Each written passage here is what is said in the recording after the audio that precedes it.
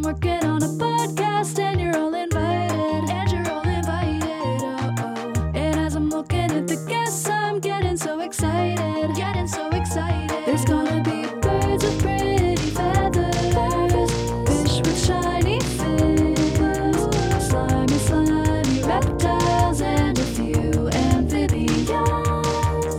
Oh, so many mammals and marsupials too. They're coming on the pod because it's called We Bought a Zoo. We bought a zoo. We bought a zoo. We bought a zoo. We bought a zoo. We bought a zoo. We bought a zoo. Hello, and welcome to We Bought a Zoo. This is the podcast about the 2011 film We Bought a Zoo. My name is Zach, and today I'm joined by a very special guest who you might know from Twitter or from her podcast, Oh No, with Anna Campion. It's Anna Campion. Hello. Thank you so much. I'm very glad to have you on the show. Very excited that you have watched this film. Yeah, so this was I think I was probably like 15 when this came out. 14 or 15. So I'm pretty sure we watched it like as a family when it came out. Like I'm sure this was like, my mom loves Matt Damon, and so I'm sure we all this was like our, movie of the month or whatever that we went and saw. But I haven't seen it since then, and it was a ride. Like it was a really interesting movie to watch. I now understand why you can have a full podcast on it, because it's really it's something. It's dense. It's more dense than I think a lot of people would give it credit for or expect. And for better or for worse, often for worse with this podcast. With this movie. I didn't realize it was 2 hours. Yeah, that's so.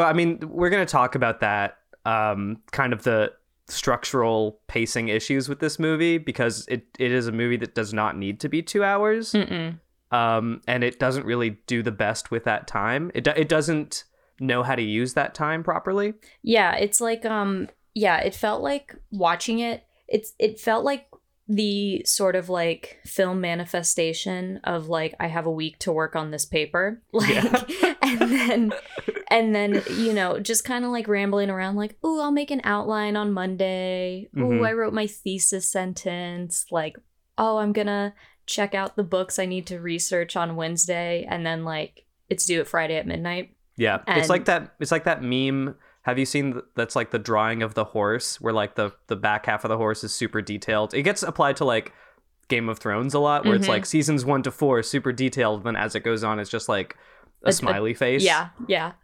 That it's another that. apt example. We'll talk. We'll really get into it, but like the last 30 minutes of this movie are just an absolute clusterfuck. Yeah, it felt and I know you wanted to talk like general thoughts first. Yeah. But just like while I'm thinking of it, to put a pin in it, I didn't quite understand like what the problem was for the entire movie. Like it felt like there were so many problems that I was like, well, what's the main one that we're focused on? Like, is it getting over the mom's death? Is it bonding as a family? Is it Dylan? Is it the zoo? Is it that fucking Walter Ferris? Yes, Walter Ferris. Is it what's the issue? Making sure that we have an end of life plan for the tiger?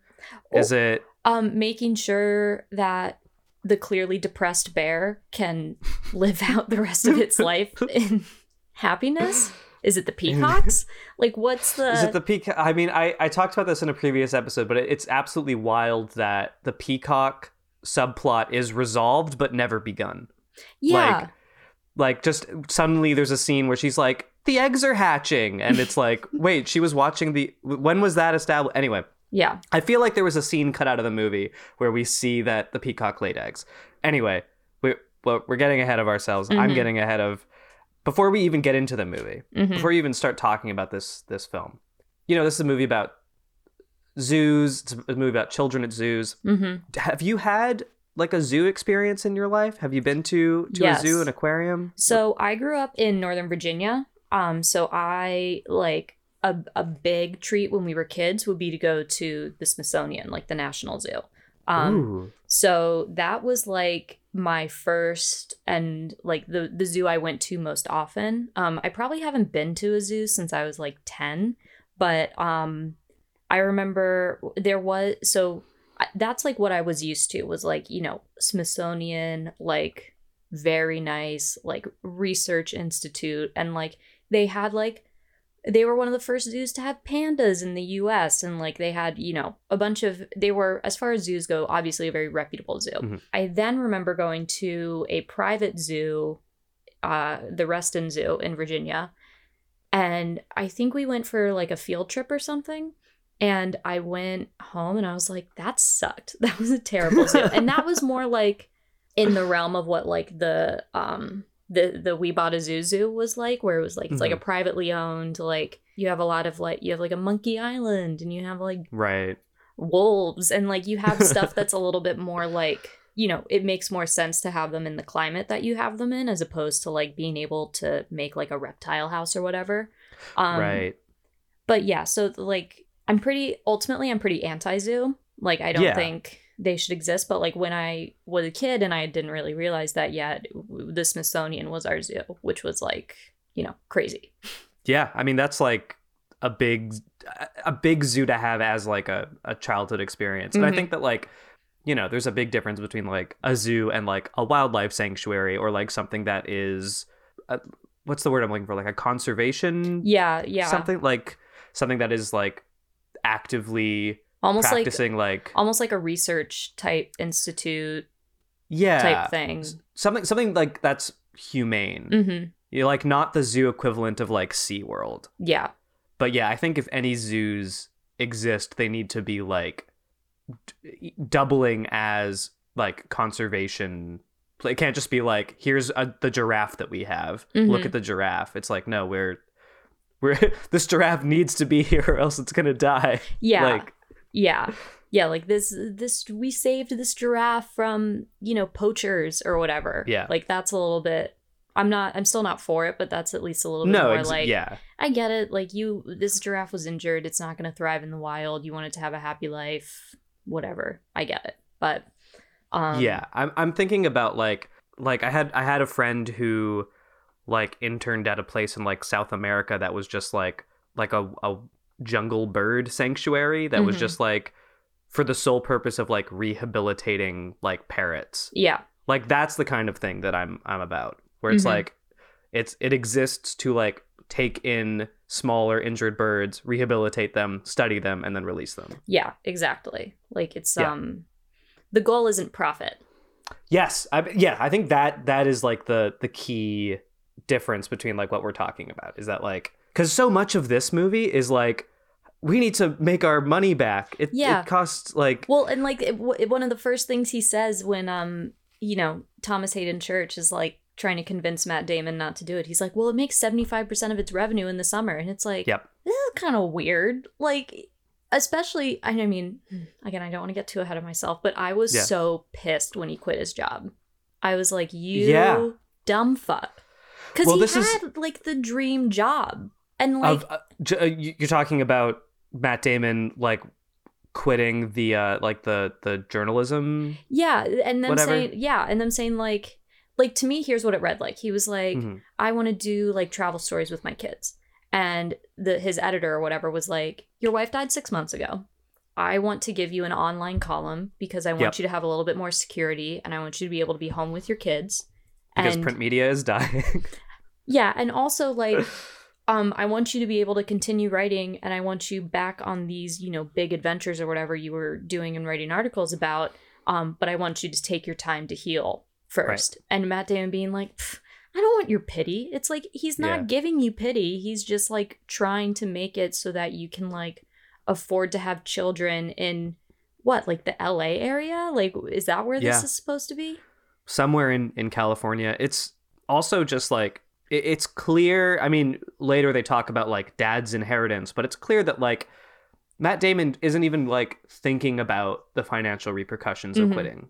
Because then he's also like, you know, I'm not even going to take the severance package. Like he's it's like he's like taking the moral high ground to an absurd degree of like I'm above this because he's, I mean, like we'll talk about this, but like he's a bit of a dick. Like the Matt Damon character is not a kind of noble character, I would say. I honestly thought the most noble character in this whole thing was Thomas Hayden Church, Matt Damon's brother. Interesting. I thought he was like the only one really looking out for Matt Damon and his children's best interest. I can see, yes. I think he did have a couple weird lines though that that's we'll talk about, but that's like, what I'm trying to reconcile. I think in terms of his intentions, like I think that it was clear that he was like, you know, maybe misguidedly trying to help his brother move on and like sort of help his brother like begin to take these next steps into like what life post Catherine is going to look like. And Matt Damon like wasn't interested in that until this like money pit of a zoo came up. But I would also say that like Thomas Hayden Church, Duncan. Is presented as such a strange character that even though his heart is in the right place narratively, like on a script basis, it becomes very difficult to take him seriously. Like he's written like both the comedic foil and the straight man in a way that is very bizarre. And I think the casting was interesting as him because he is, I think Thomas Hayden Church is a good actor. I think I always like enjoy stuff he's in, and like I'm just thinking of like his character in Easy A is sort of like the cool, funny English teacher, and who's sort of like the guide, and you know, is kind of like helping Emma Stone out or whatever. And it's like he's a character who like he is sort of meant to be like, I don't want to say a one-dimensional side character, but like he needs a very clear narrative arc in order for him to be an effective actor, I think. Yes. And like, and he for his presence to be what you want it to be, which is like, this is kind of a slightly above average everyman who is like funny and has a cool voice. Yeah. And this was not that. Yeah, this is not a successful example of that. This is like there are bits of it peeking through, but it's not really there. Yeah, let's get more into kind of what this episode is going to be about. Yeah. Which is, I mean, it'll say in the title of the episode probably, but we're here to talk about the deeper structural problems with this movie. Yeah, of which there are many. Yeah, many. The pacing issues and kind of why this movie kind of feels so scattershot. Sorry to keep jumping around. Before we get into that, are there any other like things that you want to bring up before we get into like the more linear breakdown? Yeah, so really quickly, I think, I know we're not going to really be talking about this, but there are a couple dialogue choices that I found to be so odd. One where Thomas Hayden Church, after Duncan delivers the fish. Yes, I know exactly what line you're talking about. And he says, "Oh my God. Oh, the smell was serious. I was on a trip. I saw an iguana and a dwarf Indian." Yeah. What? Yeah, it's like I have no idea how to unpack that fucking line because again I just wrote dwarf Indian ? Like what? It's like supposed to be funny, but it's like too racist to be funny, and it's like oh my God, it's yeah. I have no I have nothing to say. It's insane. I also if I ever watch this movie again, who knows if I will do a man count, because every time anyone talks to each other, it's like, man, what are you, man? Yeah, and it's I'm like trying to help you, man. Like, and it's so clear that Cameron Crowe was just like, you don't have to be right there with the script. Like, you know, just get into the heart of the characters, but there's no heart to the characters. So everyone's just like, man, come on. Like, yeah. Everyone just sounds so whiny. Yeah, they're clearly just like skirting around the book. They're not really like... There's also at one point, and here's the thing, I actually think Matt Damon's a great actor. Like, I'm a Matt Damon... Who doesn't? I'm great. A Matt Damon fan. There was the only other dialogue thing I want to point out, and then we can move on, Yeah. was when they get into they've like moved and they're going into the kitchen and they're like, Yeah. whoa, like these are some interesting new smells. And then he goes, Yeah. Rosie, look, dead rats. Yeah. What? If I He's was just- Rosie, I would start screaming.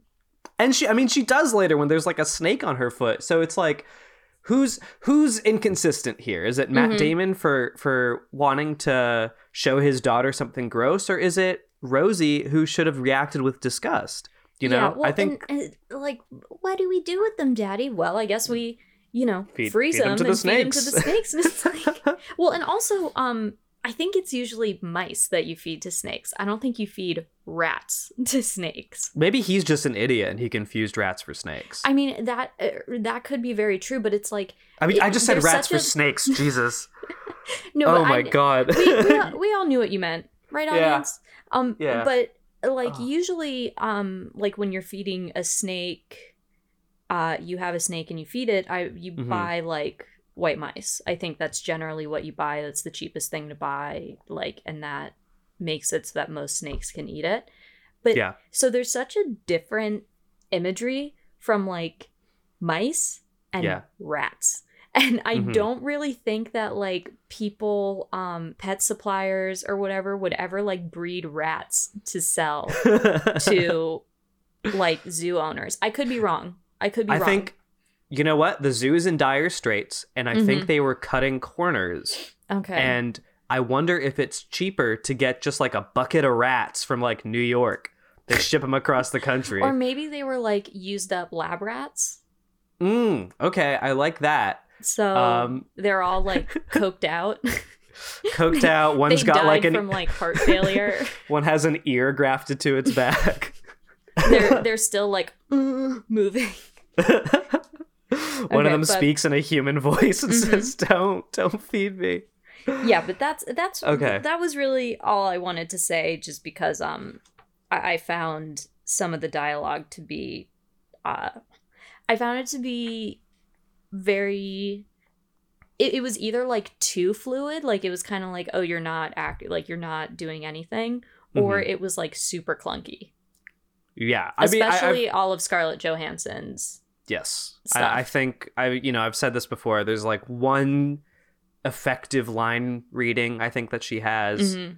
which is when she's like, "Don't make me get angry." Like I think that Yeah, scene but works well even- for her. Even then, is that the scene where there's like a very I feel like every time she has like a confrontation with Matt Damon, she has a very like quick mood swing, and there's no like build up where Yeah.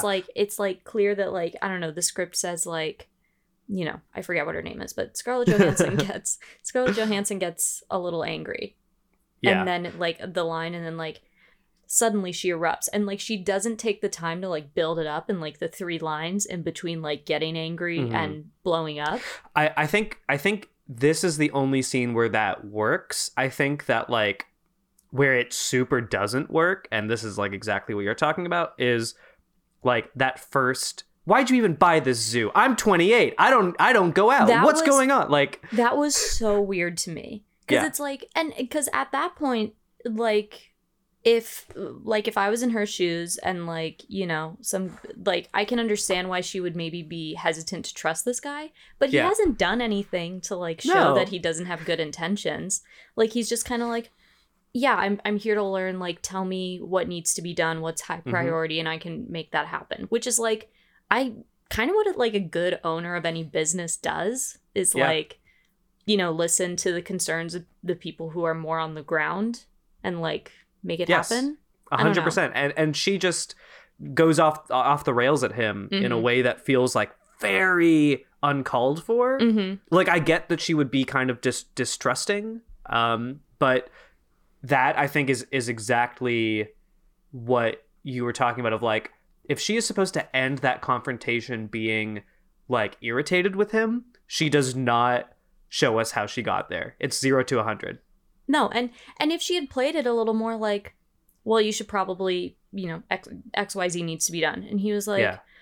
okay, like, can you help me out with that? And she's like, I was supposed to get off early today, but like, Yeah. fine. Yeah. Then yes. it's like, okay, then that makes a little bit more sense, where it's like, you don't want to be the one like teaching this guy how to do anything, but instead she just like goes immediately into like, I don't have a life because of this place, and you just want to buy it, and it's like, what's your problem? And then immediately de-escalated when she's like, why'd you buy this place? And he's like, why not? Why not? And then she just like does a little smirk, and it's like, it is like, where's her emotional baseline? I'm not understanding. Yeah, which is why I think the only scene where it works is where she is like now actively fed up with him for not wanting to think about Spar dying. And she's like, you have to think about this. And he's like, no. And then she like leaves. And then she spins back around and she's like, I'm going to get pissed at you. Yeah. Like that is the only scene where I think it works. Yeah. Fair enough. Because she is, she's very wooden a lot of the time. I think that's just her as a person and actress. Yeah. I mean, I'm going to do a whole other episode about kind of like the performances in this movie. Because I've touched on them with so many people in so many different episodes like this is a great conversation about it, but like I think we really need like a full hour you need to like dedicate. I hear you. Yes. Yeah, well, we can get into like the pacing. I'm done bitching about the acting. Okay. All right, let's dive in. Should we just start at the top? Yeah, because the weirdest kind of, not the weird, because this movie makes a lot of weird structural choices, but one of the weirdest structural choices that this movie makes, and this is something that I've brought up before, is that it begins with a voiceover from the son that never comes back as this framing device, and it creates a very strange tone for the beginning of the movie, and I don't even know, it creates this like disconnect between the film and the audience because we're viewing it through this framing device. Yeah, and it's also because like it would be one thing if it should have come back at the end and be like, and now we're on our greatest adventure ever. Like honestly, they should have done that instead of that weird like panel at the end, or like they should have put it right before the like the Mee family, Benjamin Mee and his children still live on the zoo or whatever, like the right. Sort of based on a true story thing.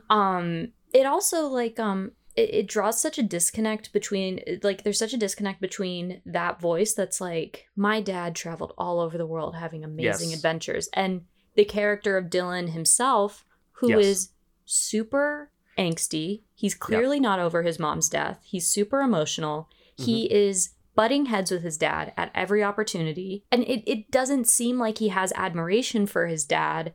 At least that's not his top emotion. Like it seemed more like at the surface, he really resents his dad throughout most of the movie until their big confrontation. So it's like, okay, so you have this weird framing device. You're painting Benjamin as the main character. Like I get that. You're establishing him as like this travel journalist who like can't travel anymore and like is an adventure addict. Okay, I get that. But it also would have been just as effective if you had done like, you know, like he's in his bee suit and he's like, I'm surrounded by 1,000 killer bees, and if I didn't have this on, it like, you didn't need the voiceover to establish that. Like you could have done it as like this is life before shit hit the fan, without this weird voiceover that doesn't really connect anywhere else. I honestly think it would have made more sense and would have worked as a better framing device, because the movie, if you take away the like panel based on a true story, like they're adding giraffes, like that stuff, because that as a coda, I think you can just tack on to the end. But if you look at the framing of the movie as the movie ending with Benjamin telling this story about how he met Catherine, I think it would have made more sense, and especially with Rosie saying, oh, I'm so glad you're telling stories again. It would have made more sense for Benjamin to be narrating the opening, to say like, you know, I went on a lot of adventures, because he's the one who's always talking about adventures. He's the one who's like, you know, we're starting, I like to think of us as modern day adventurers, you know. He even calls doesn't he call it the Rosemore Zoo adventure? Like it would have made, I think, structurally way more sense, and would have been way less confusing for Dylan's character if Benjamin had narrated the opening, because then, you know, we're getting this voiceover from a Dylan who barely exists by the end of the movie. I agree. I think, I agree. I think it's a super weird framing device. And then, like, you know, I didn't have a huge problem with sort of like the intro after that, in terms of like busy single dad. Like, I think it sets up sort of like the circumstance as well, where it's like he doesn't have a handle on his kids right now. Like, he, you know, has to go to Subway to get them lunches.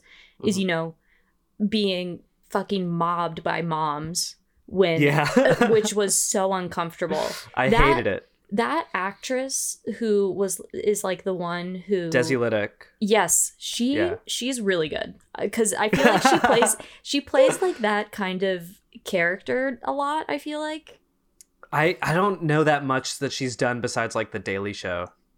Yeah, true. I guess I guess I've seen her on The Daily Show a lot. I really like her, but I feel like I've seen her in other stuff where she plays like that's like sort of over the top really well. So I enjoyed that performance. Like, there's a lot of characters, her included, in this movie that are like, you know, written to be over the top. McCready. McCready. Oh my God. Yeah. Rhonda. McCready, Rhonda, Walter Ferris, even Lily sometimes. Like, I think they did Elle Fanning so dirty. I think she's great. I think the character is weird. That's exactly what I mean. Yeah. Like, I think because Elle Fanning, I watched The Great all the way through a couple months ago. Okay. Elle Fanning is an excellent actor. Yes. Excellent actor. So it's like to have her play this like, me too, people. I'm like, what the fuck are you doing? This girl can do nuance and you're not giving her anything. But regardless, I didn't mind like sort of how that was set up. I thought it was kind of weird. Like, so he drops the kids off at school, whatever. He goes to meet Duncan for lunch. Duncan's like, you have to, you know, you can't avoid everywhere you and Catherine were. You have to move on. You should call the girl from the juice place, whatever. Yeah. He's like, no, like, Catherine was the love of my life, blah, blah, blah. Yeah. So it's like, clearly Duncan is like pushing him to do something. Yeah. And then I felt like they spent a lot of time where Matt Damon is inactive after that conversation, to the point where it's almost like I wish that before that conversation, you know, maybe he's dropping the kids off and the principal calls him in and that's when they have the conversation about Dylan getting expelled. Like, I wish a little bit more had happened before that conversation, so that conversation happened a little bit closer to like the real estate agent. Right. You know what I mean? I can see that, because after that, like, he goes to meet the boss, then he goes to Dylan's school, Dylan gets expelled, then he goes home and Rosie's making sandwiches, like, and then there's the like Rosie can't sleep, and then he's like, all right, let's go to the real estate. Yeah, so I think it would have been more effective if maybe he's like, I am struggling, Dylan got expelled, I quit my job. Duncan's like, you're an idiot. Why'd you quit your job? But like, if you're going to quit your job, then like, you need to go do something new. Like, you need to let things go. You need to, you know, move on. And so like, if Duncan's going to be that, like, that force and sort of like that initial push to like move on, then it makes a lot more sense for Matt Damon to talk to him after, you know, these first few events have happened, I think, as opposed to like right at the top of the movie. Right, because we don't really know enough about Matt Damon at the top of the movie. We can see that he's struggling, but we haven't seen him really like react to new events. Yeah. Yet. So we're getting it's interesting because honestly, the scene between him and Duncan is maybe the most effective scene in that first, like, you know, 15 minutes of the movie. I think it tells us the most about his character, maybe in a little clunky way, but like, you could do a lot with Duncan as that foil to like, like you said, react to Dylan getting expelled, to him quitting his job, to him, you know, thinking about all the places, the house included, that he grew up in with Catherine, not grew up in, but the kids are growing up in with Catherine. And, you know, all that scene really does otherwise is just like introduce us to Little Dom's, the cafe. When I think of like when like someone who I love and is close to me is like going through a hard time, or maybe is coming to me like, I don't know what to do, I'm having a huge problem, like that's when I would say what Duncan is saying. Like if I was just like, if I sort of had like background, so say like I have a friend who's going through a breakup. Like, if I have background knowledge of that, I might ask them about it in a very casual way to be like, how are you doing?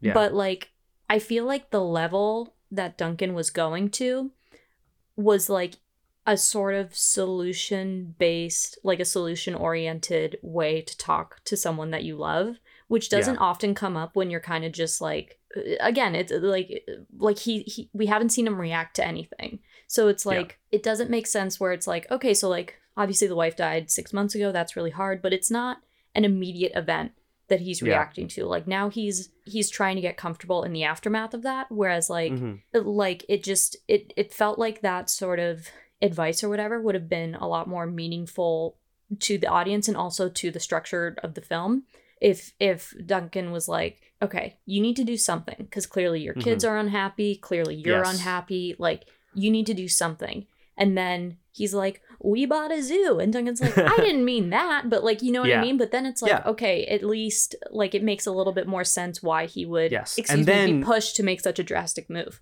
Yeah, and then you have the two Duncan scenes more closely sandwiched around the zoo buying. And then that becomes, like, a better, I think, like, ping pong. Yeah. And not to mention, imagine, like, that scene playing out pretty similarly, but, like, Matt Damon is so stressed out because, like, his son just got expelled and he doesn't have a job, and then Duncan is like, oh, how about Little Doms? And Matt Damon is like, really? You're gonna, like, he can have so much more of a, like, intense reaction to that rather than this just, like, kind of like, nope, no, like, it can be so much more of, like, I can't believe you'd say that, and then you have this, like, fuck, shit, I didn't mean to do that. On top, man. Yeah, I'm just really struggling. Like, I don't know what to do. Duncan's like, it's okay. I just really think you guys need to change. And, like, let's figure something out. Like, then it feels a little bit more supportive and a little bit less, like, insensitive. Yes. And then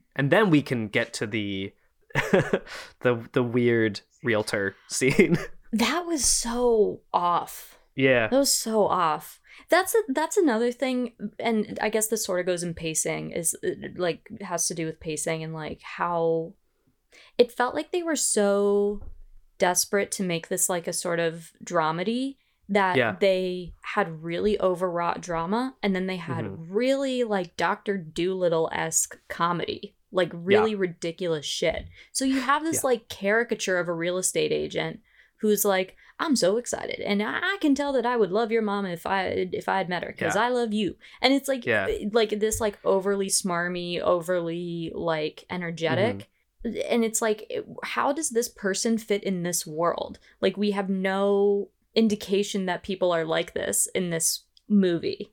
Yeah, it's another guest, my friend Yusuf, put this pretty well. He called it, like, Disney Channel schmaltz. Yes. Like, that's a great phrase. It totally doesn't fit in this, like, very down to earth world where, like, we see that, you know, bringing the bear back costs $8,000, and we see him, like, put it in the debt, and, like, there are whole montages of him signing checks, and, like, this is, like, a very real, grounded world.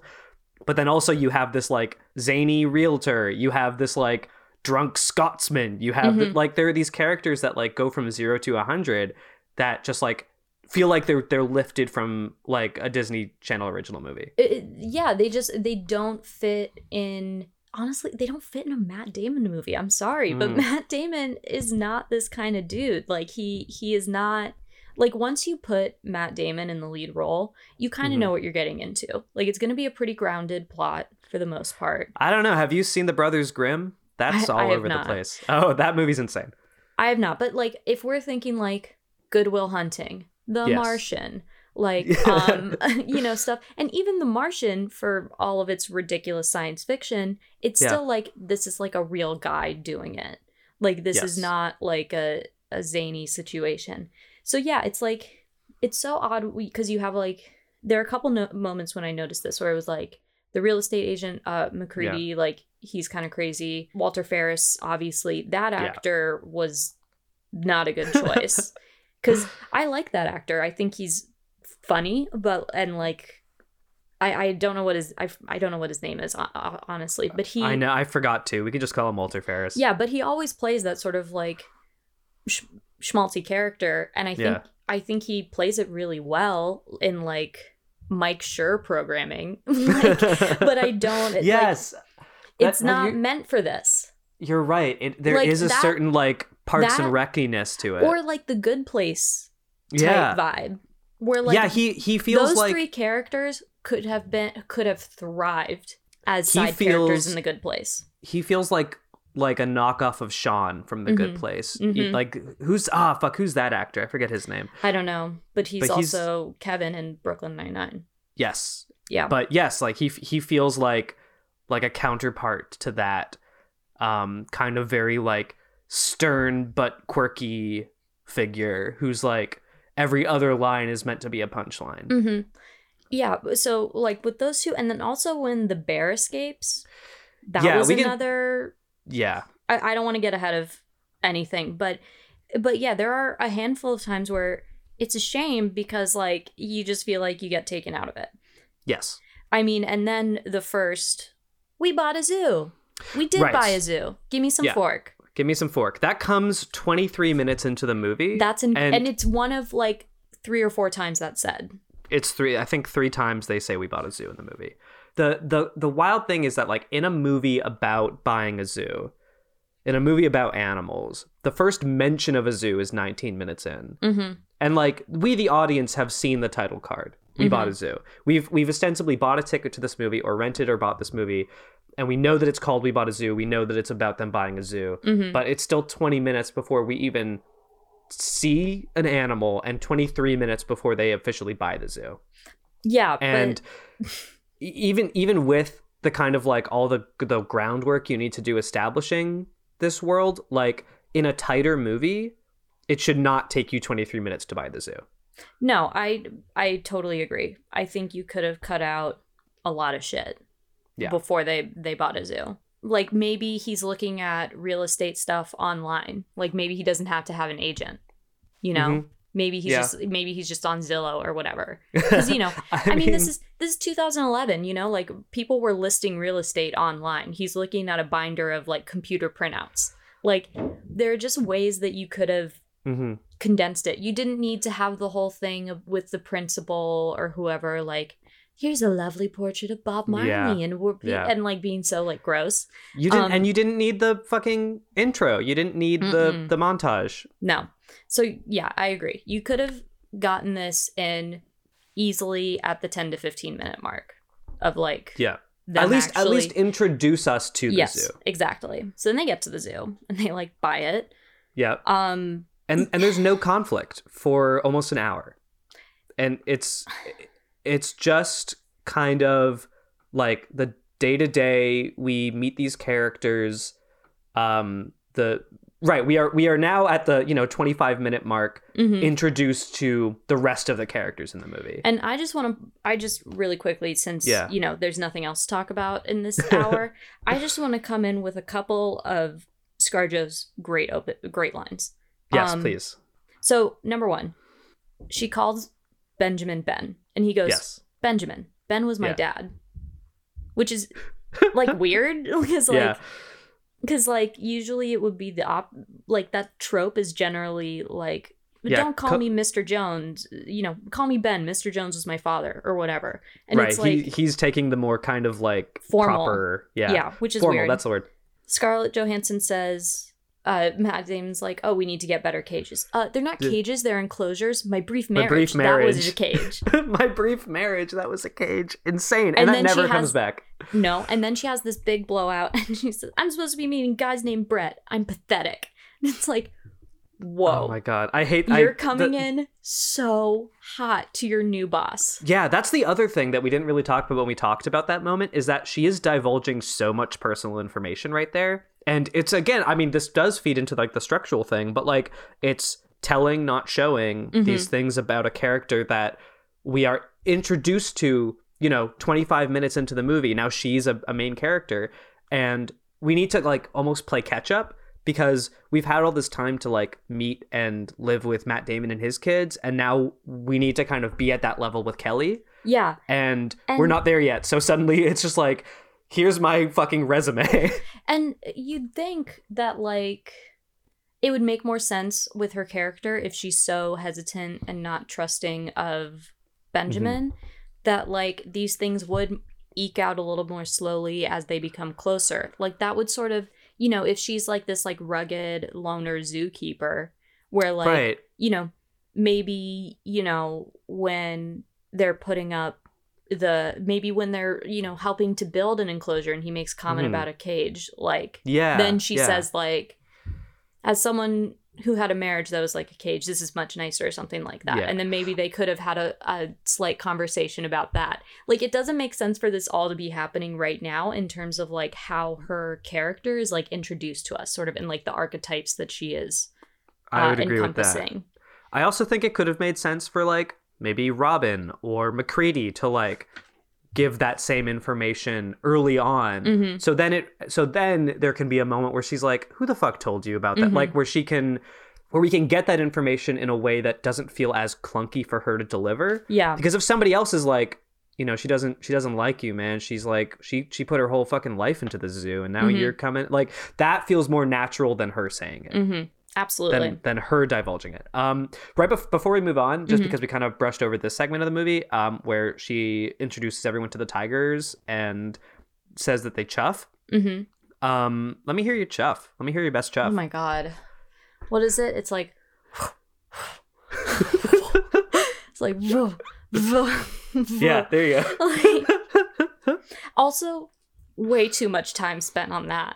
Yeah, way too much time spent on that. It's important that we know everything about the tigers because that is going to be like a whole thing throughout the rest of the movie. Yeah, I mean, I understand that it's like, it's also like, and maybe this is like the biologically correct term, but like, you couldn't have said like purr.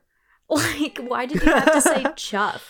They chuff. Yeah, it's just like the word chuff is like very weird to have repeated that many times, especially because it's not like common in the vernacular. Like, you know, so it makes sense. Like, tigers don't roar. Okay, great. Everyone who's watching knows what a roar is supposed to sound like and can envision a tiger roaring, maybe has had that vision. And then the zookeeper's like, no, they let out more of a purr. And this is how they do it. And she could say like they let out more of a purr. It's really called a chuff. Like that is like a more accessible, I think, line. Yeah, like for like a family movie, like you got to dumb it down. Yeah. Like, is this a family movie? Because a lot of times it doesn't feel like one. No, it doesn't. But what's the rating on this, by the way? Do you know off the top of your head? Rated PG. Wow. Okay. Yeah, it is technically a family movie, but like a lot of the times it really does not feel like a family movie. So yeah, that was weird. And then like obviously we can tell off the bat, Rosie's loving it. Rosie's having the time of her life. What 7-year-old wouldn't? And Duncan wants to fucking kill himself. Like he is so. Dylan, you mean? Dylan, yes, sorry. Yeah, sorry. Yeah. Two similar names. Dylan is like very upset, does not want to be there. I wish they had explored, I think this is, you know, like a sort of like maybe a week or two after or maybe a month or whatever after they get there, when Rosie has this like, you know, Dylan really loves you. Like he's just sad that. Because none of his friends came to visit. And I wish we had explored that more because I feel like a lot of maybe like children or teens who watch this movie probably could have related to Dylan pretty more if they didn't make him such a dick for no reason. Yeah, because a lot of the scenes that we get with him are just like him drawing, being moody, kind of like brushing Elle Fanning off, kind of like being a bit of a standoffish prick. And if we had seen him, I don't know, make a call to his friend and or maybe they don't, like leave a couple, you know, maybe he calls one friend, they don't pick up. Hey, Brett, it's Dylan. I'm, you know, I wonder if you wanted to come. Like, we got a lion. Like, you can help me feed it. Like, you know, whatever. Or like, you know, hey, Tyler, we have this like really cool like golf cart or whatever that we could like drive around. If you see him like maybe leaving a couple of voicemails, maybe text messaging people and then like not opening like 4 or 5 text messages in a row, then it's like, okay, this is like a deeply lonely kid who feels like he doesn't have anyone. And like the one person he had, like clearly he was really close with his mom. is now passed away, and he feels like his dad doesn't even care. It's like, and his dad doesn't care. Like, No. we only get hints of this kind of like deep sadness with Dylan, and it's played almost exclusively through Matt Damon's viewpoint of his son, which like doesn't really help the audience empathize with Dylan as much as we should, especially when it comes to like their big blowout later.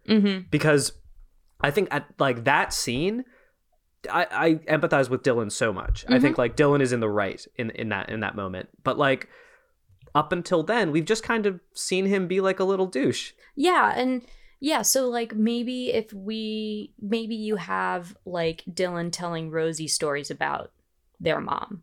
Yeah. Maybe you're like, yeah, I remember when you were born, like you weren't that cute, you know, like kind of ribbing her like an older brother would, but like, you know, you weren't that cute. We barely see them be siblings in this movie. Rosie is basically played to be like the family mediator, which is insane. Yep. Yeah, it's like I feel like there were ways to.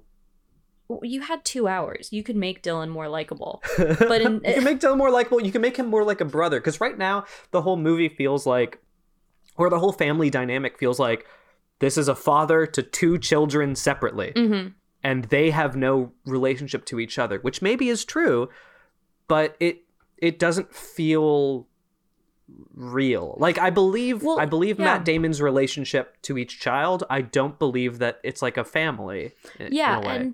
And I think, I mean, like, I'm just remembering, so when and not to get too heavy, but when I was 12, my dad had cancer, and he's fine now. Don't worry. I don't have a dead parent. I'm not going to drop that on the pod, but that would be a wild thing to drop 45 minutes into a podcast about a movie with terrible pacing. a terrible pacing and a dead parent to drop that in. But so I was 12, my brother was 10, and my sister was like 7. So like I had about the same age difference with my sister that Dylan and Rose have. And when you have like a sort of like big family tragedy like that, when you're kind of a little younger, you do kind of like come together as a unit in a much bigger way, because like, you know, it's like trauma bonding. Like you have this experience, and only, you know, 3 other people in my life, really, my mom, my brother, and my sister, know like what I went through, and I know what they went through like in that time. And so like I think it would make a lot more sense if you showed them, and like maybe Dylan has been distant, maybe he is processing this all on his own, he feels super lonely, he's getting hints of depression, whatever. I think that's totally realistic. But then like show maybe Rosie trying to play with him, and he like brushes it off, and then maybe, you know, he's feeling sad and they end up looking at a photo album of their mom together. And like, it doesn't make sense that they, not only would they not really hang out, but like, it doesn't make sense that they would have like, they almost had like no one-on-one interaction, I felt like. I don't think they did. I think the only conversations they really have are when they're like getting ready to leave right before the snakes are outside, and they're like, she's like, Dylan likes Lily, like, and then they have like a little banter, and I might be wrong, but I think that might actually be it. Yeah, and I don't think that's like natural, because like I think Dylan is painted to be a prick, but it's like it's very clear that he is like a deeply emotional guy, and is probably pretty empathetic. So I think that even if he was like sort of withdrawn and kind of depressed, I think his instinct would be to comfort Rosie and to try and like be a good big brother to her. Like that's just kind of the vibe I sort of get from him. Like he doesn't seem like a dick, he just seems sad, you know? Yeah, but I wonder if that kind of like depression is preventing him from reaching out, or I mean, we don't know enough about their relationship. Like here's something that I, you know, talked about on the last episode, which hasn't come out yet, but it's this idea that like it's possible that when Rosie was born, he kind of felt distanced from the family unit, you know, as the older child with a new baby in the house. And if you look at kind of the environment of their first house before they move, there's a lot of like cutesy childhood art Mm-hmm. up on the fridge on the walls, and it seems like there was this showcase for Rosie as a young cute artist, especially pushing out Dylan as this like troubled, depressed artist, where there was like, even if it wasn't explicit, there was this implied favoritism. And even if Dylan wanted to be a big brother, it's very possible that he felt slighted by Rosie's presence. Yeah, and I think that's probable, and I think it's very clear that Matt Damon favors Rosie to Dylan. Yes.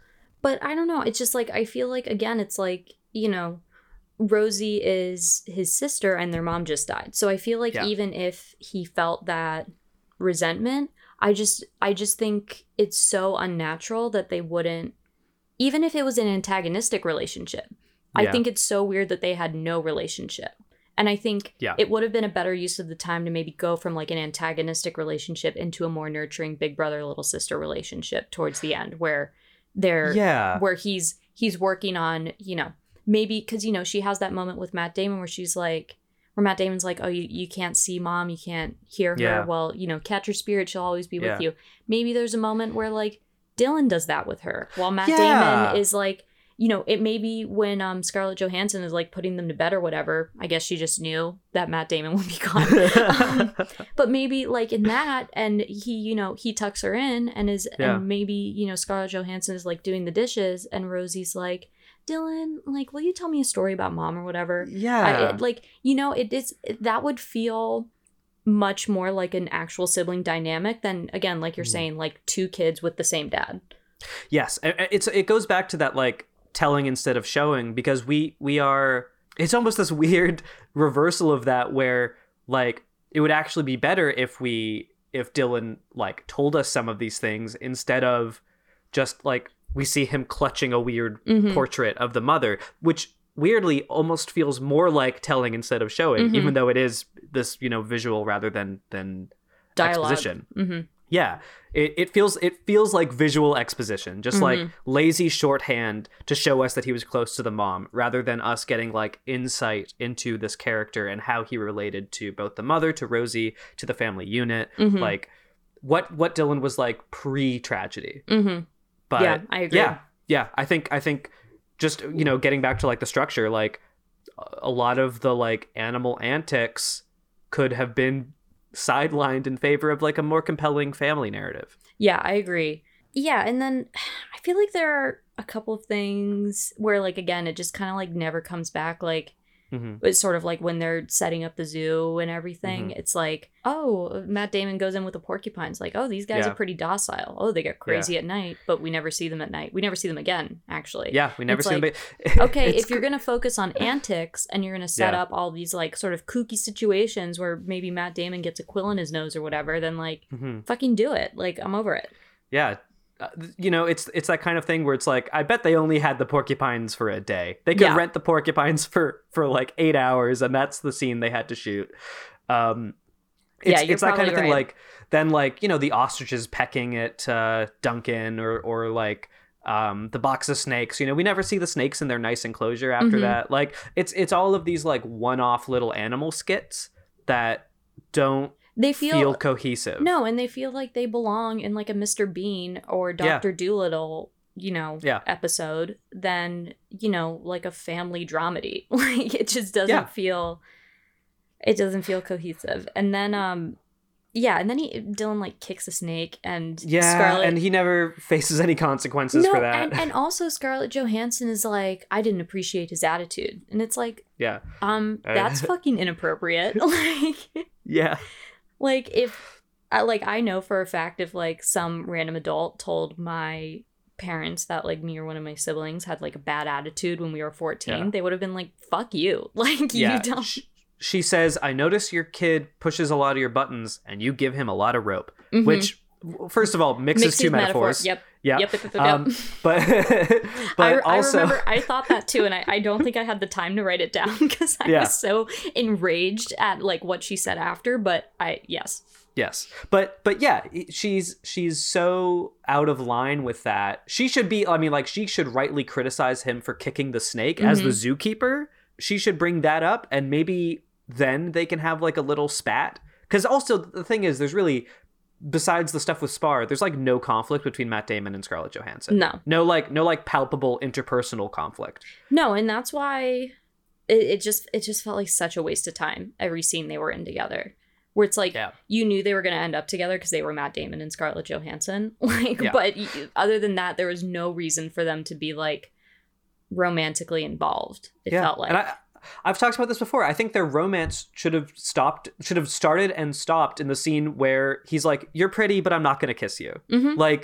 Like that feels like a realistic, if semi-realistic kind of representation of like awkward workplace sexual tension that shouldn't go anywhere. Mm-hmm. I agree. And just like is diffused, and then your coworkers. Mm-hmm. I agree. But I want to just jump ahead because like literally this is up to 55 minutes until we get an actual conflict. And that's when Walter Ferris comes in. Walter Ferris leaves. He's there for like 5 minutes. He leaves at the 55-minute mark. I just want to say, sorry, really quickly. He brought in so much scummy sexual energy that felt out of place. It's like the phallic tape measure that, know, and the him dick like, measuring thing. And him like openly hitting on Scarlett Johansson. And then Robin being like, he lusts you. One weird way to phrase that. It's just like, take one for the team, that one. That was so fucking weird. He brought in such a, and again, it's we talked about it earlier, but it's like, it's just such an out of place energy for like what this movie is. Yes, exactly. Well, that's the thing is that like, that's why I question it's like as a family friendly Christmas movie, it's like, so much of this is out of place. So much of it is weird. So much of it just feels like completely lifted from a different genre. Yeah. Like, what if they had an inspector? And also, it's like clearly this inspector like is sort of out to get them and is kind of like not wanting to reopen them because of his like feud with MacReady. But like I guess wouldn't it fit the tone better if maybe this was an inspector who like really wanted to pass them, like was trying really hard to look aside from things. And then was like, I can't pass you. I'm so sorry. I really want to, but I can't. I don't know, because this movie doesn't have a villain and kind of needs a villain. Yeah. Like, in a way that, like, I don't think this movie needs a villain, but I'm saying, like, from a narrative structure for what this movie is, it has created a problem for itself where it needs to give the movie a villain and doesn't have one. Yeah, it needs to give, like, a person to fight against, not just, like, obstacles of running a zoo. Right, because the obstacles of running a zoo can be solved with just like montages, and you have nowhere to focus that energy as an audience to be like, wait, are they doing it? Did they do it? I don't know. Yeah, and I don't mean to, and I don't want to like interrupt your point you're about to make about like being 50 minutes in and getting the first conflict, but like, this is sort of when I realized I was like, there are so many. There's like such a mix of stakes in here where like none of them really matter, but then some of like none of them are life or death. However, there are some that clearly matter more than others. Like, for example, like Dylan and Matt Damon's relationship, I would say that's pretty high stakes of a conflict. But then you also have like MacReady's feud, and then you also have like Elle Fanning and Dylan, and then you also have all these problems with the zoo where I was like, you need to kind of focus on one thing. And like, I get it that like, you kind of need to have your A plot, your B plot. You need to kind of like, you need to mix it up, but like, I don't, it felt like they never knew what their main plot was, is sort of the thing. This movie has too many little side plots going on, which sometimes feed into the main themes. Like I think that the subplot of the sick tiger, the old sick tiger, while it's like very heavy-handed, but I think feeds into the themes of the movie. Yes. And way I think better it's necessary. than like it gives us a peek into like Matt Damon not being over his wife dying and being like, where like he's like, I don't understand why she had to go. I just wanted more time. Like that is something that I think is really relatable. I think is a really sort of important lesson to learn, that sometimes like you can't be selfish and you need to just let go. in death, and like I think that is a good lesson done in a touching way. But then it's like, okay, you can't have that, but then also have this like fucking Walter Ferris character. Like it is Exactly, so odd yes. to have both in the same movie. Yeah, it's tonally dissonant with itself. And you know, I've said this before, but like the family stuff, like the more down to earth, you know, interpersonal stuff works so much better than any of the zoo shtick. Like it just feels like if they had spent more time, like we talked about earlier, like develop Dylan as a brother, develop these characters in relation to each other, like spend your time on that instead of like, the lion cage is gonna open, like. Yeah, we'll get to that. Yeah. That's stupid. That was so stupid. But what I wanted to say is that 55 minutes we get our first kind of stakes, which is like twofold. They need to fix up the zoo before Walter Ferris's next inspection, and it's going to cost an insane amount of money. Like, and that leads to like this very distraught Matt Damon of like, is he going to be able to afford it? What's he going to do? And what happens next is, I think, the most kind of egregious structural problem with this movie. The money from the wife. Yes, but here's why. Because the money from the wife is insane on a lot of levels, like the fact that he finds it in like the pocket of the sweater that he was going to throw away, the fact that like it's $84,000 out of thin air, where did it come from? The fact that like nobody was aware of this money existing, like all of that's crazy. The reason that I have such a problem with it, and you know, talking about just like structural stuff, 55 minutes into this movie, there's Walter Ferris, hour left after he finds the fucking money. It's not even that. I mean, yes, it is that, but like that's part of it. 55 minutes, Walter Ferris leaves, they need the money. Less than 10 minutes pass before he has the money. That's the thing. And then, yes, there's still an hour after that. What frustrates me to no end is that these are the first stakes of the movie and they are deflated within 10 minutes. And I also, the character of Rhonda, I get is supposed to be like kind of annoying and is sort of also like another sort of mock villain for these like weird 11 but she's only exactly stakes. She's only a villain for these like literally less than 10 minutes because but also God, I think the way that this is introduced is so odd. Like I think if like unless she is just like an over the top villain, it makes no sense that she would like gather the entire staff to be like, he's a fraud, he has no more money. Like as far as like let's just put, you know, the ridiculous money thing aside and let's just say, okay, he is probably not she's the accountant, he's probably not going to be able to afford these repairs. Yeah. The fact that her first instinct is to be like, he is a fraud. He doesn't care about us. He doesn't care about the zoo. It's like he has given no indication that he is a fraud. He has given no indication that he's a con man. He hasn't, as far as we can tell, he hasn't shorted anyone on their paychecks. He hasn't skimped in terms of like getting the vet for different animals. Like he has just dug himself into this hole.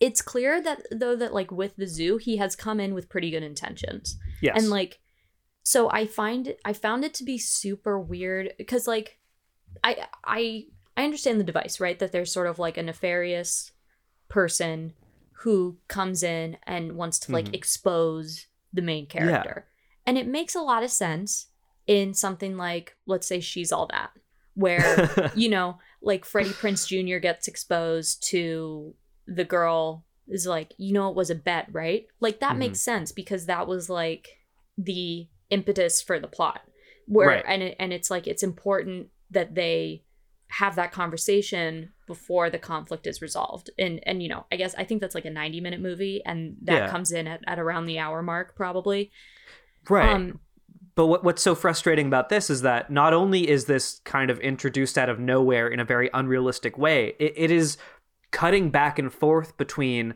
Rhonda quote unquote exposing him while he is also getting the money that immediately contradicts what Rhonda is saying. Yeah.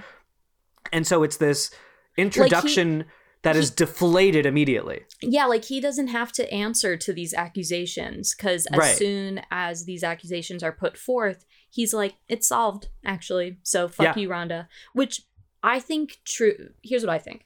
Yeah. If you were going to keep that in, Rhonda has this whole thing. He calls a staff meeting. He's like, honestly, like, she's right. I don't have any money and I don't know what I'm going to do.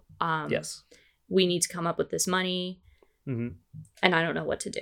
And then you have like a few story beats of like, you know, trying to figure out like, you know, maybe, you know, Rhonda quits. Maybe you see like MacReady like packing up his dartboard or something. Like you have some beats and then the money comes in. Yes. Maybe you see Dylan like packing excitedly. Like he's like itching to get out of here. You get another beat of like Elle Fanning being like sad.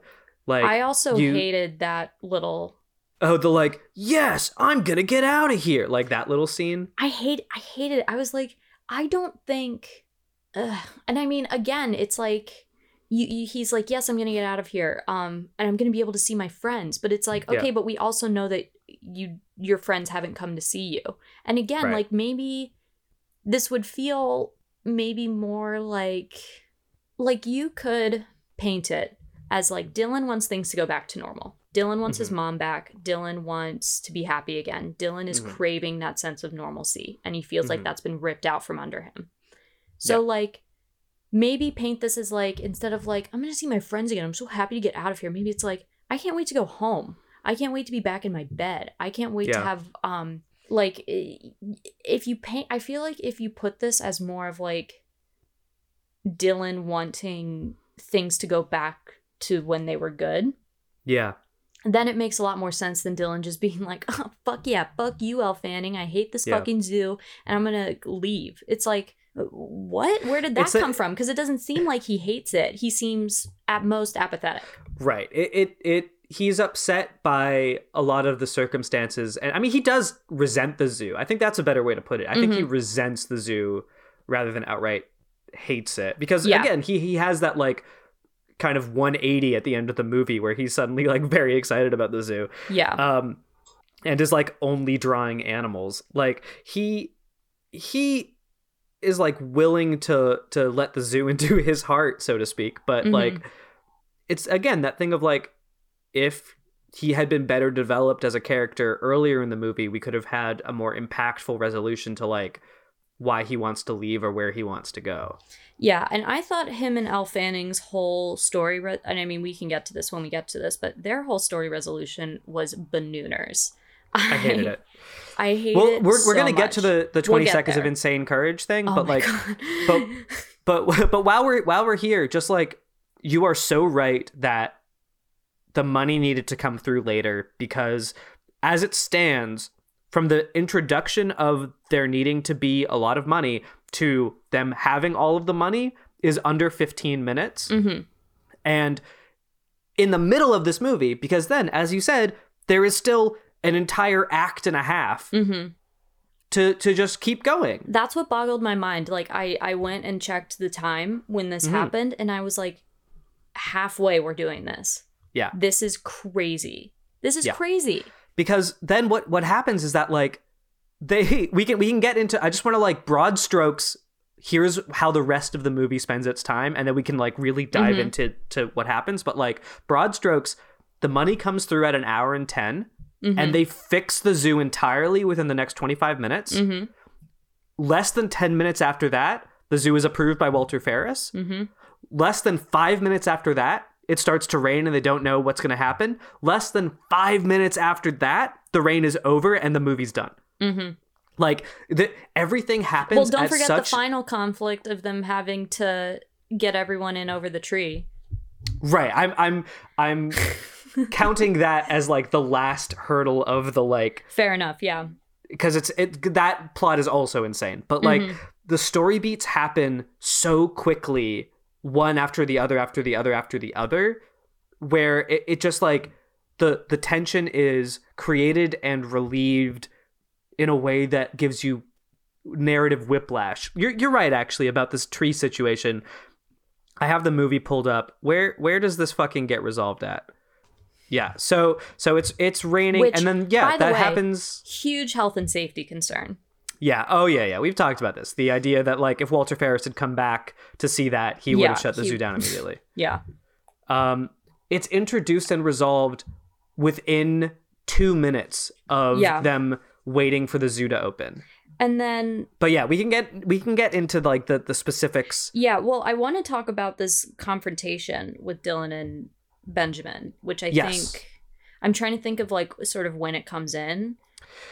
That happens before they are totally finished fixing up the zoo. Mm-hmm. That happens like within the like montages of them. The money has come through and they're preparing for Walter Ferris's inspection. Yeah, and this just felt, and again, it's like, I don't understand what Matt Damon's beef with his kid is. Like, it's like, yeah, there is so clearly a lack of emotional intelligence in terms of what's going on with Dylan from Benjamin. Yep. Which like doesn't really track with his character, I feel. Like, here's the thing. I think it tracks that he's like a little selfish and that like he bought the zoo in an attempt to like put a band-aid on everything. And I think it makes sense that he's like not quite understanding why it doesn't work for Dylan. What isn't tracking to me is like, I wish that in this confrontation, like they have this huge confrontation. Dylan's like, you never ask me how I'm feeling. You never want to hang out. You never want to talk to me. You're always mad at me. Yep. Makes sense. I think it would have made a lot more sense if Matt Damon was like, I'm so sorry. I thought I was doing something good for you. I wanted to make sure you had a nice new environment. I wanted to make sure that you had a lot of space.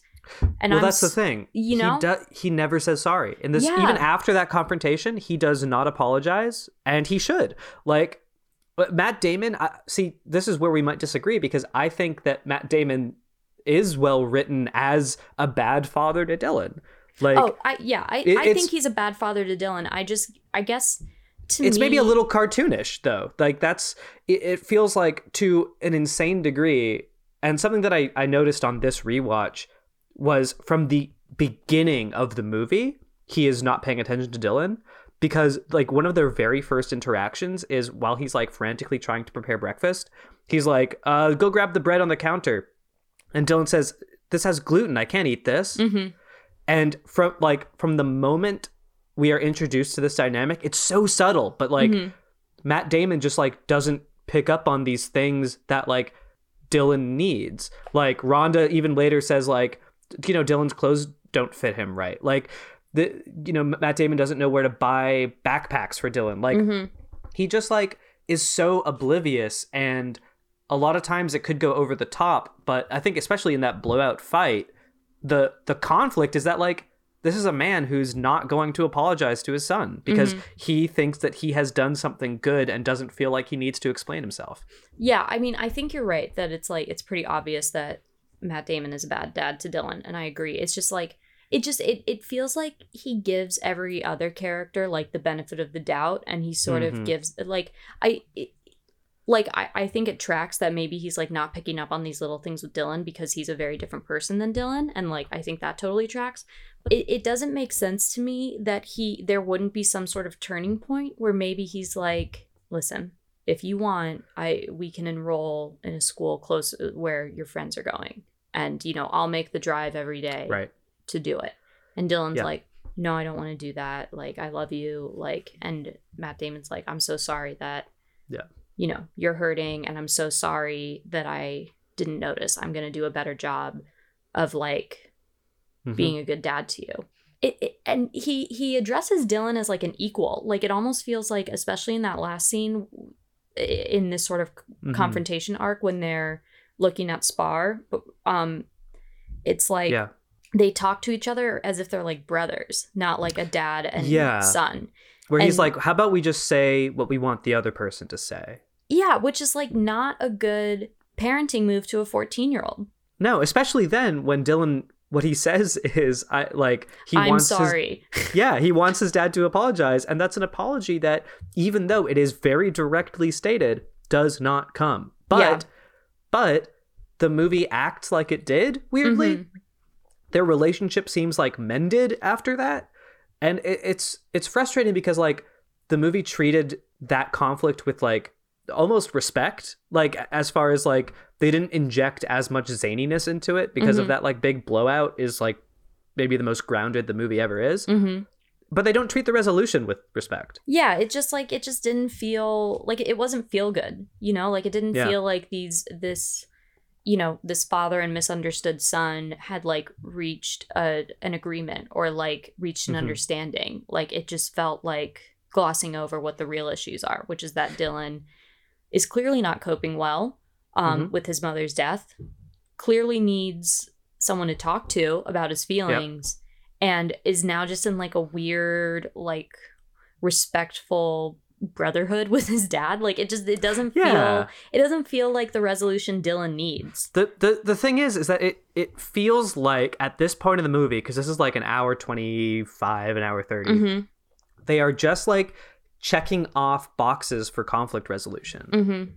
Because like they finished, you know, they got the money, they finished fixing the zoo, Dylan and his dad are okay, like Benjamin and Scarlett Johansson had their blowout, and after Scarlett Johansson takes care of his kids, proving to be a potential mother figure, they figure it out and resolve it. And then I forgot that happens right before the blowout, and that's sort of the catalyst.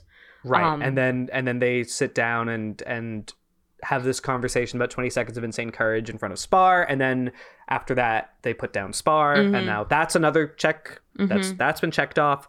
I did tear up a little bit at Spar, I'll be honest, because I think it's effective. Yeah, I mean, and there were probably 4 or 5 moments when I like genuinely teared up at this movie, and it was all in like these very grounded moments about like a family trying to move on from tragedy.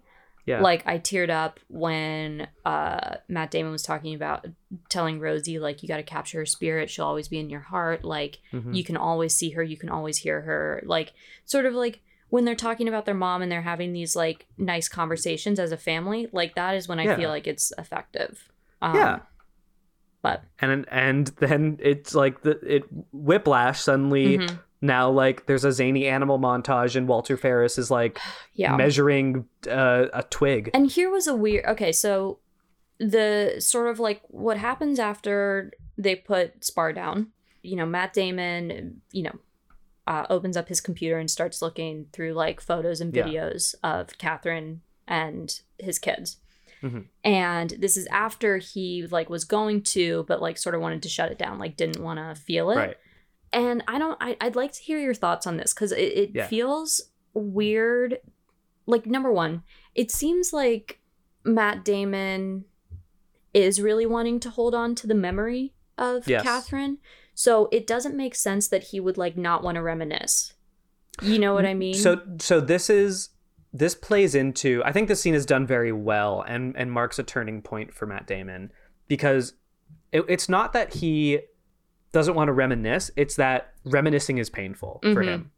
I mean, that's why he wanted to move houses. That's why he couldn't go to Little Dom's. Yeah. That's why he couldn't press play on the slideshow. Like, I guess that makes more sense. Yeah. Yeah. It's this idea that like reliving the past is re-traumatizing. That's why that's part of why he finds it hard to look at Dylan, is because it's triggering because I think that's effective. But again, if we're just talking about story beats, while like it's an effective scene, I think it does also mark just like a little checkbox of like, now Matt Damon is ready to move on in a way that's like where it's like that scene has now given the narrative permission for him to hit on Kelly. I also thought this was a lovely scene. I thought that Matt Damon's weird like crying and nodding was like weird. Like that felt like what you would cut to if like the coach was giving an inspiring speech in the locker room.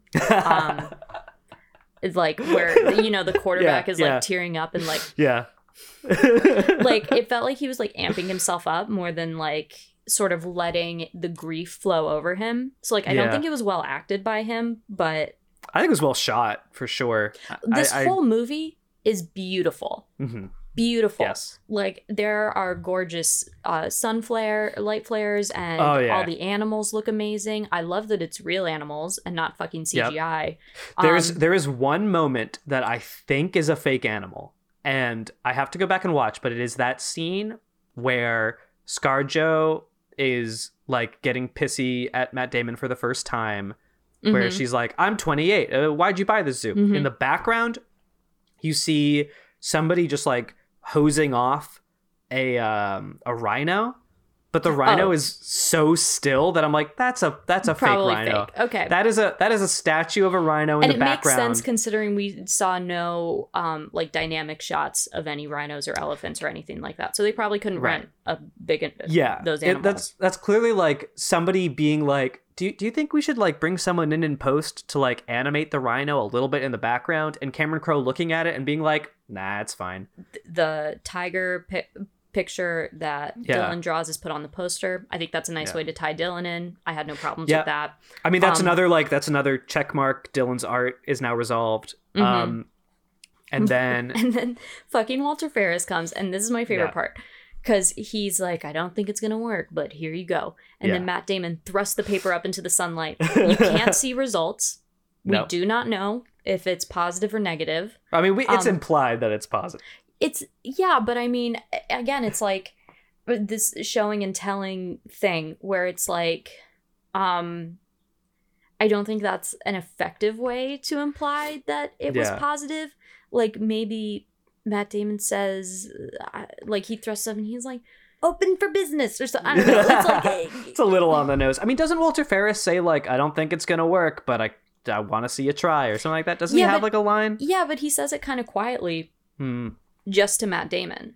That's true. Oh yeah, that's true. He's not conveying it to the team. Exactly. That's a good point. Yeah. So it's like their cue to celebrate is Matt Damon thrusting the paper up, which I don't think is. Right. Well, what we don't see is that the team is watching the movie, and they know at this moment that the music is soaring. Right. Got it. No, they broke the fourth wall. Celebrate, yeah. But the crazy thing that we're kind of skipping in that moment is like the immediate introduction of like the lion cage, enclosure, and then that immediately also getting resolved.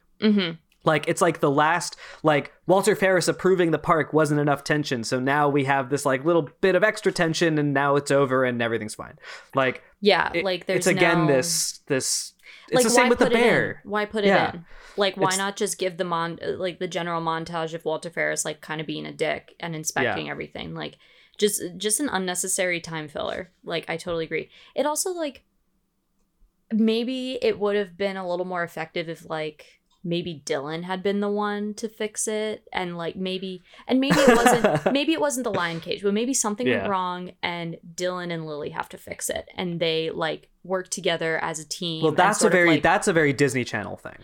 Yeah, but if we're going with that vibe anyway, if you're going to introduce something that's going to be resolved as quickly as that is, then you may as well pack some plot significance into it, because like Scarlett Johansson and McCreary don't have any, like, it doesn't make, like, that's not resolving anything between them.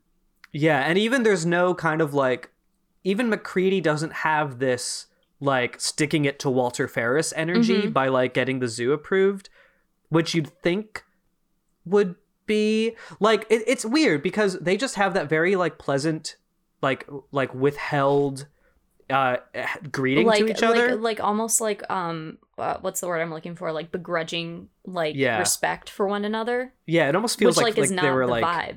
Former lovers in that scene. But like they had like a weird night. But like it doesn't, that feels like we're missing a resolution of him being like like, fuck you, Walter Ferris, we did it, and Walter Ferris being like, I'll be back. And then so that was weird. And then Dylan and Lily. Oh my god. Dilly, Lilin. This was... So this brings back the 20 seconds of insane courage that was introduced 20 minutes earlier, which is now like a very important thematic through line.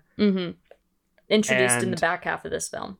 Introduced in the back half, which now plays an extremely significant role in the resolution of Dylan and Lily's plot and the resolution of the entire film. So this scene in the rain sucks. This scene in the rain sucks. It sucks so bad. And it's like, also like, I love you. Like, and then you hug. Like, and because it's, if you're going to play this as romantic, you need to give them a kiss. Like, I'm sorry, you have to. And I like that they just hug because I don't want to see a 14-year-old and a 13-year-old kiss each other. You don't, but if you're marketing this as like a sort of family film, you got to give a little something to the teenagers. Maybe like a kiss on the forehead or like an awkward little, like they're nervous about it. Yes. I don't need to see them macking. I'm saying like maybe they try and kiss and then they bonk heads and then giggle or something. Like it can be cutesy. Like it doesn't have to be sensual or like super romantic. But if you're going to have him like run through the rain and make sure that he has this like declaration of love for this her. Like Notebook fucking. Then you can't have it end in like a tight friendship hug. You have to give it something a little more. Because that's what should have happened with like Matt Damon and ScarJo. They should have had a friendship hug. Yeah. And that should have been it. I will say, in terms of ScarJo and Matt Damon, I will reluctantly admit that I liked how they looped back. I have a big old crush on you and I can't get a handle on it. I liked that. I thought it was cute. That's cute. Yeah. Although the handle on it is a thing that Walter Ferris said that they were then making fun of, which again, we never really understand why he did that weird hand motion. It's a very weird idiosyncrasy for the character that like is just weird for the sake of being weird. But that's whatever. But like, if we're going to buy into it, I thought it was like probably one of her more natural, cute lines. Don't love that they kissed. Don't really think it's going to work out. I don't think he's going to get married again. I don't love the implication that now she's like the new surrogate mother figure. Don't love that. And then but we're now kind of at the end of the movie. And hey, we bought a zoo. That's we did it, man. That's what that's what Matt Damon says to Duncan. We bought a zoo. Then everyone has kites flying around everywhere. Yeah, because it was the mother's favorite. Catherine loved red kites. Oh, I didn't catch that. Oh yeah, that's like in the little conversation that they have on the porch. He's like, she loved red kites and blueberry Pop-Tarts. Oh, okay. I didn't. That's okay. It's like, that so makes a little bit more sense. It's like this thematic tie-in of like the mother is always there, and then we have the final scene of the film. This is where the waterworks really came in for me. I'm not gonna lie. I thought this was a lovely resolution to the film. I thought it was a lovely resolution to a better made film. Yes. Well, I think a lot of scenes feel like that. I think like the blowout fight scene feels like the blowout fight scene from a better made film. I think the like looking through the iPhoto reel and like seeing them dancing in the kitchen is like a surreal moment from a better made film. Like, there are these hints of a better made film, and this is the best of them. Yeah, and again, I think this was a missed opportunity for Dylan's character, because like, okay, so he's like what, 7 years older than Rosie, so like maybe like he has, so maybe like he's heard this story before here at the end, like maybe like maybe Catherine told him this story, and maybe there's an opportunity where he can be like, Dad, make sure you tell Rose, like, don't forget this part or something. Like, maybe he's the one who maybe he's about to like start the story, and then he's like, no, Dad, you were outside. Like, and he's like, oh, you're right. And then he like runs out. Like, I like that kind of like tying back in. And then that shows, I think, better that like him and his father have like a more healed relationship. Yeah, and again, it just like, it brings back this element of like, he is a father to 2 children. He is not a father to a brother and sister. Yes. I would agree with that. But this film, this bit, it did make me cry a little. I did think it was sweet. I liked that Dylan and Rosie both said like, hi, Mom. Like, I thought that was sweet.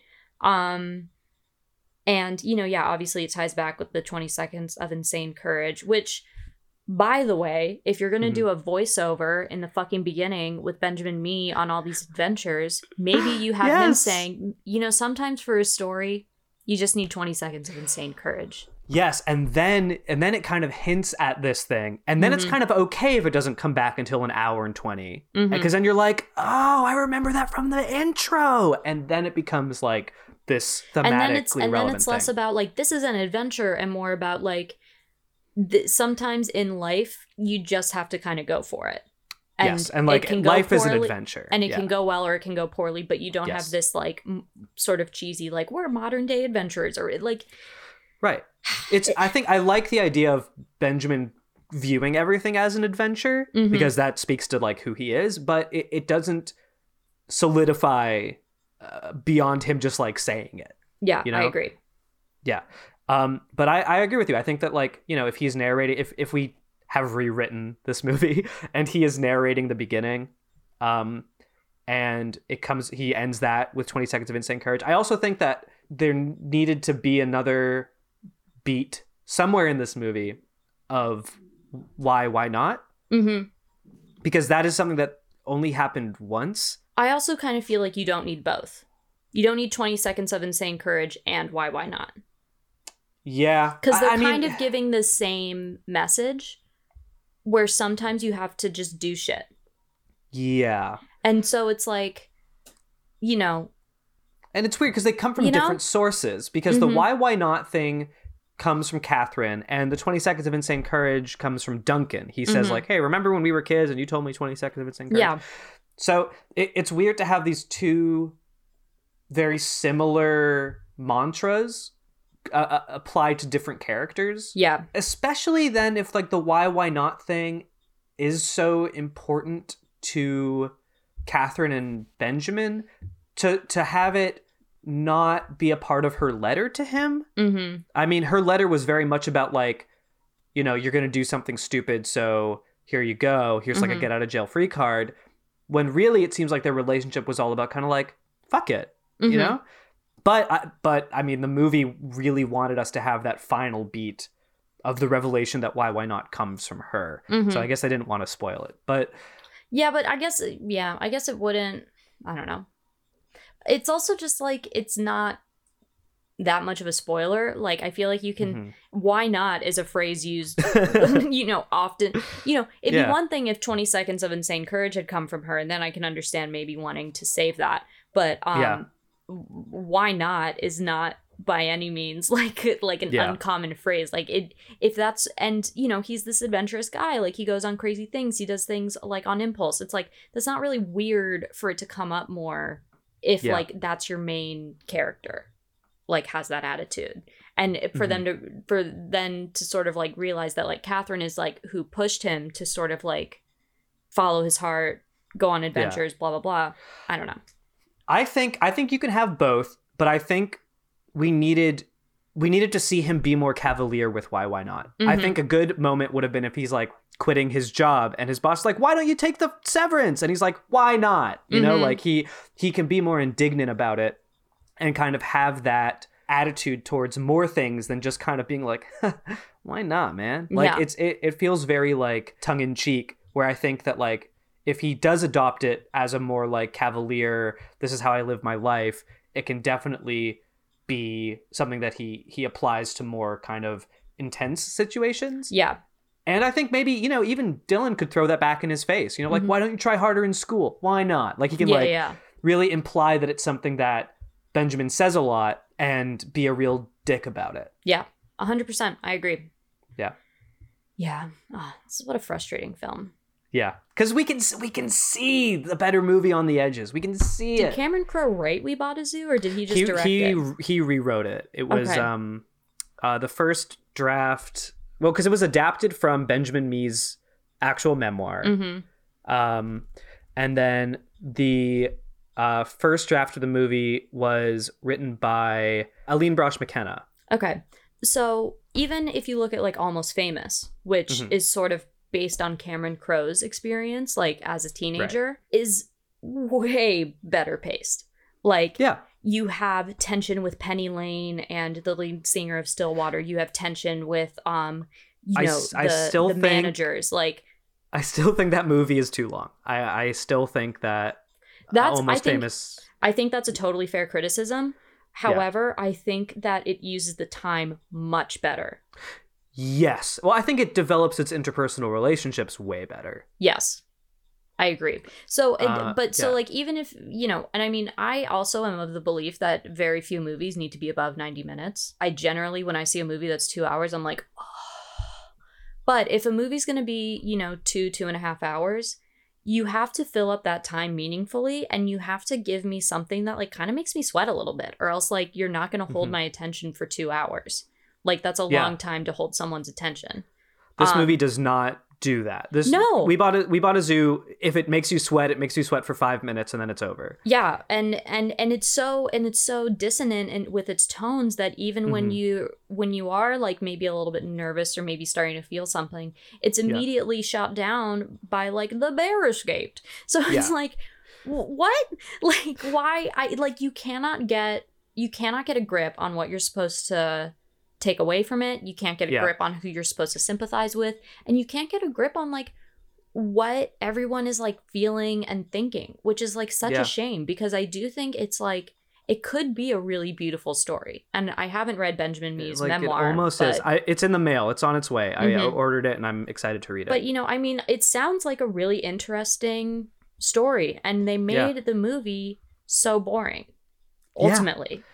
They did. I think productive or not to compare this to a movie that is in no way like it, but I think like in the vein of like based on a true story events that have such a singularity of purpose that are so precise and effective, 1917, which has one plot, and you never lose sight of that plot, and it's just like and I will say I have a lot of critiques on 1917, but But I completely agree with you on this. It held my attention the entire time. I was enraptured in terms of plot. Yes, and I think we can talk about 1917 a lot, but like the idea of it being this unbroken shot builds the tension very well, because you're like, oh well, he has to do it in a way that will not, disrupt our perception of it. So you kind of are given the stakes as they are presented of it being one continuous journey. And the stakes never change, but the anxiety of whether or not those stakes will be accomplished just continues to rise.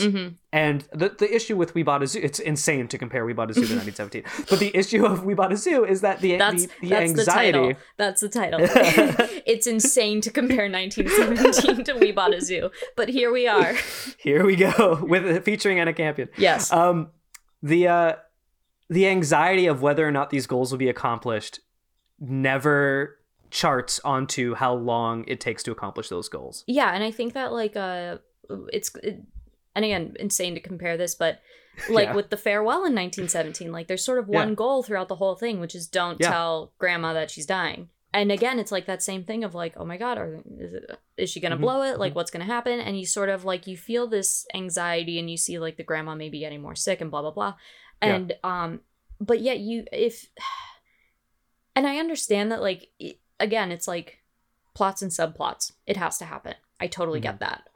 Especially when you have something that's a little bit more fun and maybe a little bit more lighthearted.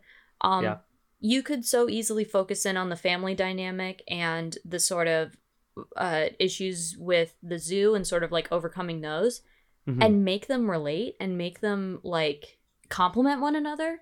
Yeah. You don't need ScarJo. You don't need fucking Walter Ferris. You don't need MacReady. You don't need all these like thirsty moms. You don't need the Home Depot lady. Like there's so much I will say need. The Home Depot lady, that scene I think should have come at a point where they were still concerned about money, because that, like the crux of that scene is like giving her the card and Rosie being like, I don't know if it's gonna work. Like that idea of like making your kids anxious about money, like that's a whole unexplored angle of this movie. But yeah, if that scene had been placed elsewhere in the movie, it could have created this real sense of like money is really tight, which we never feel. We never feel because it's dropped as soon as it's introduced. Well, and like you mentioned, it's like they talk about how he blew his dad's inheritance on a zoo. and then immediately this money's introduced, and then the zoo is super successful on day one. And also he quit his job. So then like any sort of money anxiety you would feel, you're kind of like, okay, well, you brought this, you could have had a fucking online column writing about how you bought a zoo, it bringing in, you know, a couple thousand a month at least, so that you can fucking feed your kids. This is bananas. It would have been interesting to have, you know, if in that moment where he's worried about money, if he like calls his old boss and says like, I know we, you know, it's been a minute, but like I have a story idea. And his boss being like, we can't take on anyone else right now. Like if there's that kind of like additional tension. But this movie just doesn't have that. No. This movie does not have that. So I watched this on HBO Now. And Amazing. I just wanted really quickly to read you what HBO Now has as the description for this movie. Please. Widower Matt Damon. I'll talk about that in a moment. Widower Matt Damon comes up with a unique plan to lift his family out of their collective funk. You know, when your mom dies and you're in a funk. Wow. By purchasing a ramshackle zoo. From director Cameron Crowe, almost famous, comes this enchanting, New York Magazine, tale that follows Benjamin Mee, Damon, and his 2 children as they try to start a new life in a place populated by some wild animals and an equally quirky staff. Yeah, that's some Disney Channel shit. Like, can you imagine describing this movie that way? Like, absolutely not. Oh my god. Their collective funk. Oh my god. Also, I just love Widower Matt Damon. Because it's like, clearly that's the draw. They're like, watch his movie because Matt Damon's in it. They probably they really debated saying like, should we say Widower Benjamin Mee parentheses Matt Damon, or should we just do Widower Matt Damon? Yeah. And they went with Widower Matt Damon. The copy editor really went back and forth on that. But Yeah. I just thought it was funny because I think it does not describe the film. Absolutely. And then you get that description and then you see 2 hours long and you're like, oh. What is the funk? Oh, it's their mom dying? Clearly of a terminal illness? Cool. Yeah. I'm in this for the next 120 minutes. Yeah. Speaking of 120 minutes, that's how long we've been recording. Incredible. So, wow. So I think we should probably call it here. We probably should. Anna, do you have anything to plug? Yeah, I have a podcast called Oh No with Anna Campion, and Zach, you will be a guest on it. Yes. We're gonna record that now. Well, we might take a break and then record. Yeah, let's take like 5 minutes. We before might go pee and then take a break. Yeah. But yeah, it's a podcast all about like embarrassing and weird stories. And Zach has a real doozy. Oh boy. That makes me red with jealousy. But yeah, and you know, we talk about lots of things. It's super casual, it's super fun, and we're on all of the major platforms. We're on Spotify, Anchor, iTunes, and I'm also on Twitter at I am the Campion, and I'm like, I think 6 followers away from 1,000. So I mean, by the time this comes out in a month or so, you will probably break 1,000. I mean, I keep fluctuating. Like the other day I had 996 and then I went down to 993 and I'm like, who fucking unfollowed me? But then it fluctuates back up. Anyway, it doesn't really matter. Yeah. But yeah, that's what I have to plug.